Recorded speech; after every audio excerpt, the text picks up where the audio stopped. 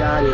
I've got some issues that nobody can see, and all of these emotions are pouring out of me. I bring them to the light with you. It's only right. This is the soundtrack. Good morning, good morning, good morning, my people. Mental illness reigns supreme today. All of us on this medicine, pain meds, depression meds. I wonder why. I wonder why is it that we all are a society that consume these medications. I mean, I think the Rastas had it right. Growing up in Jamaica, where there's a lot of poverty, places like Africa, there's a lot of poverty. I honestly never knew about depression until I came to America. Real talk, never knew what it is. Didn't even know that somebody could depress or need drugs to cure the depression.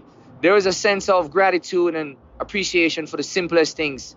I love going back home. It humbles my spirit and my soul. It recenters me back to where I need to be in the essence of who I am.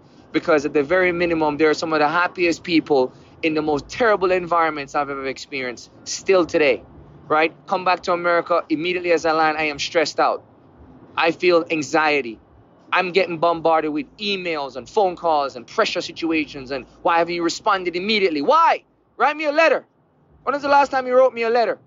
When was the last time you called me and say, hey man, how was your son's birthday? When was the last time you did that? All you want is give me stuff, push, give. No.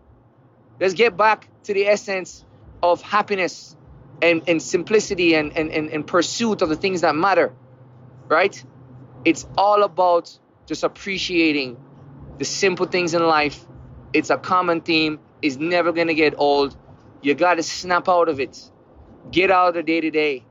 Get back into the vitamin C and the vitamin D and breathe. It's going to be okay. Rise up, wise up, bless up, stay up, movement up. I've got some issues that nobody can see, and all of these emotions